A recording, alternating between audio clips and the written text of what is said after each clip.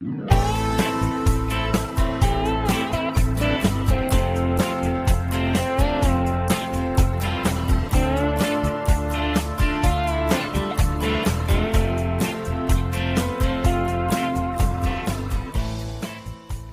Lives Podcast, Episode 1. Keep on the sunny side. There's a dark and a troubled side of life. There's a bright and a sunny side too. Though we meet with the darkness and strife, the sunny side we also may view.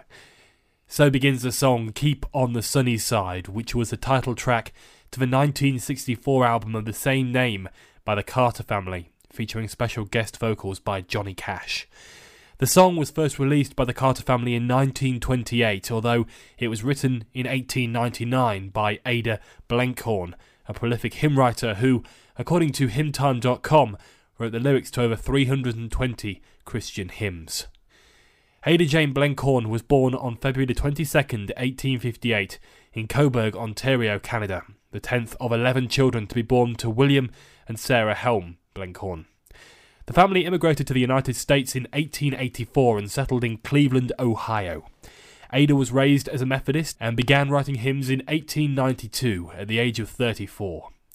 Although she wrote over 300 hymns in her lifetime, at one point she almost considered giving up the art, saying, quote, "Some years ago I had almost decided to give up hymn writing, but about that time I attended a convention in Ohio. A lady I met said to me, 'May some soul be converted through a hymn that you shall write, who would not be converted if you did not write it.' Those beautiful and inspiring words seemed an invisible but mighty chain that held me fast and would not let me give up." End quote. Keep on the Sunny Side, then, remains Ada Blenkhorn's most well-known hymn to this day, likely down to the now legendary Carter Family recording. Blenkhorn was inspired to write it by a phrase that her nephew used to use. He was disabled and always wanted his wheelchair to be pushed down the sunny side of the street. It would not be overstated then to suggest that her name might have vanished from the history books had it not been for A.P. Carter's uncle, who was a music teacher and who quite fortuitously told the family about the song, which in turn led to them recording it in Camden, New Jersey in 1928, a recording session more of which we will come to later on. Keep on the Sunny Side became the Carter Family theme song on the radio in later years, and it led to the 1964 recording featuring Cash, which we've already mentioned. He, 4 years later, would marry June Carter and thereby join one of the oldest and greatest country music dynasties, arguably entering, if he had not already, into the realms of country music royalty. In fact, so connected is the song to the Carter family that A.P. Carter's tombstone in Mount Vernon United Methodist Church Cemetery, he died in 1960, 4 years before the recordings with Johnny Cash were made, has a gold record of the song embedded into it. In many ways, this song can be seen as a metaphor for country music as it exists to this day. Although originally a hymn, the Carter Family recording took the song in a new direction and made it available to the masses. The song contains all the features we've come to associate with a great country song: light versus dark, a catchy repeating lick, and a chorus that builds and repeats. Although most versions of the song available have 5 chords, so we're not quite in 3 chords and the truth territory yet. It is not surprising that it might have acted as a blueprint for future songwriters and performers in the country genre, and it's this, along with the fact that the Carter family were one of the first pioneers of what we now call country music, they would likely have known it as hillbilly music, but more on that in a future episode, that makes it such a perfect topic for episode 1 of this first series of the Country Lives podcast. I will try to convey some of what made the Carter family so important to country music over the course of the rest of this episode.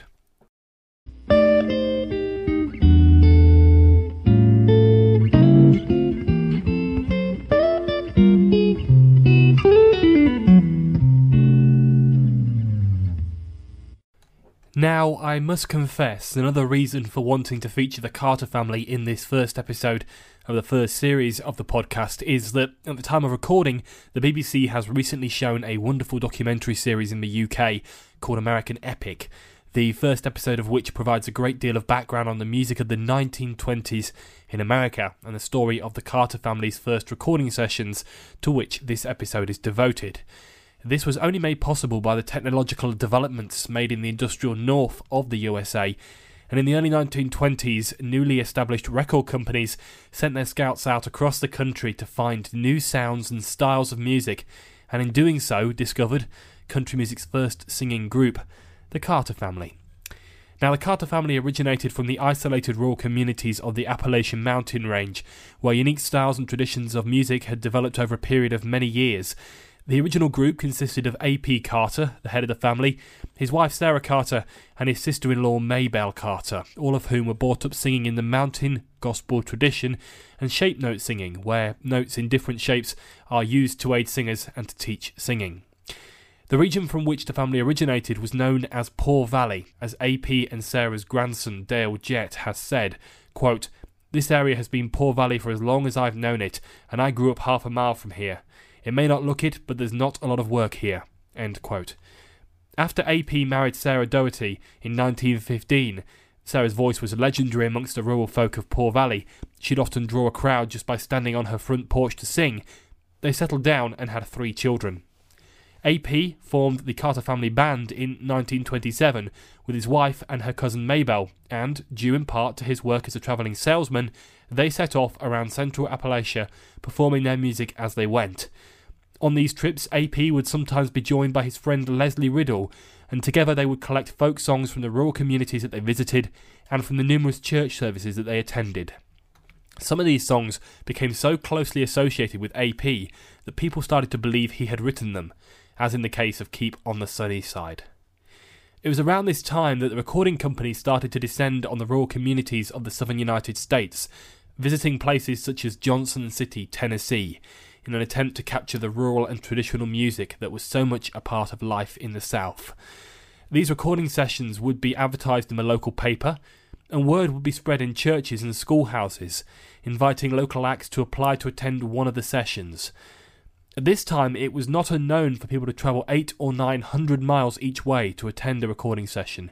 Such was the draw of the new medium and the lucrative opportunity for acts to have their music heard by the masses.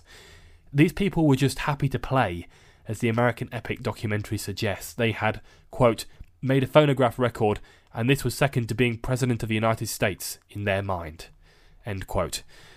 It was to one of these prospective recording sessions, to be held in Bristol, Tennessee, that A.P. Carter would convince his family to apply.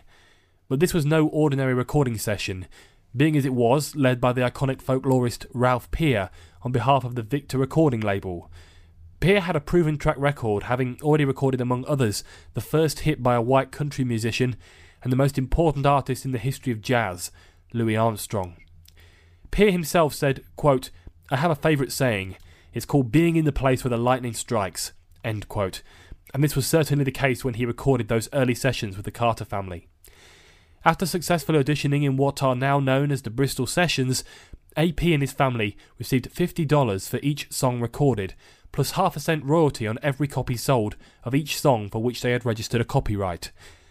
It may seem like the Carter family and Ralph Peer were simply in the right place at the right time, at the start of an embryonic recording industry that set out to discover and share the many varied and complex layers of American traditional music.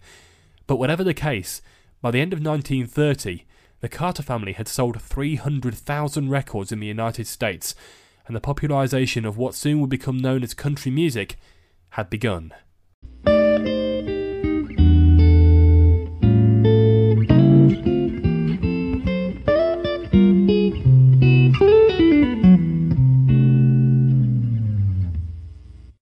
Between that first session in 1927, which would go down in history and lead to Bristol, Tennessee, becoming known as the birthplace of country music, and 1941, the Carter family would record over 300 sides for various companies, including Victor, American Record Company, Decca, and Columbia. At the first Bristol session, the family led off with Bury Me Under the Weeping Willow, and then followed that with 5 more songs, all of which were subsequently released. In 1928, the family travelled to Camden, New Jersey, at the request of Ralph Peer, where they would record what would become their signature hit. Of the recording session, Peer is reported to have said, quote, "They wandered in. He's dressed in overalls and the women are country women from way back there. They look like hillbillies. But as soon as I heard Sarah's voice, that was it. I knew it was going to be wonderful." The song they recorded was, of course, Keep on the Sunny Side. Keep on the sunny side, always on the sunny side. Keep on the sunny side of life. It will help us every day. It will brighten all the way if we keep on the sunny side of life. AP and Sarah Carter separated in 1932 and divorced the following year. However, they would go on to perform music together for almost a decade after this. The original Carter family disbanded in 1943, and from then on, into the 1960s, which Bill C. Malone has called the boom period for country music, Maybelle Carter went on the road with her 3 daughters as Mother Maybelle and the Carter sisters. It was this that would eventually lead to one of the daughters, June Carter, coming into contact with one Johnny Cash, but that's a story for another time. Now, we could devote whole episodes of this podcast to biographies of AP, Maybelle and the other Carter family members, but I hope that this first episode has provided you with a little of the history and an insight into why the Carter family was so integral to the wider understanding and awareness of what became known as country music. In time, we will, of course, return to touch upon the family again, particularly as they are so ingrained in the very fabric of country music. As Bill C. Malone suggests, quote, "Modern country and folk enthusiasts owe AP and the Carter family a great debt, because they preserved and disseminated such a large body of old-time material that might otherwise have been lost forever." You've been listening to an episode of the Country Lives podcast, Series 1, Episode 1, Keep on the Sunny Side, the story of the first Carter family recordings. My name is Ben Atkinson, and I am the presenter of Ben's Country Music Show, a 2-hour weekly country music programme that is broadcast on stations across the UK and Ireland. You can tune into the show on your local radio station or visit www.benscountrymusicshow.com to stream episodes going back over 10 years.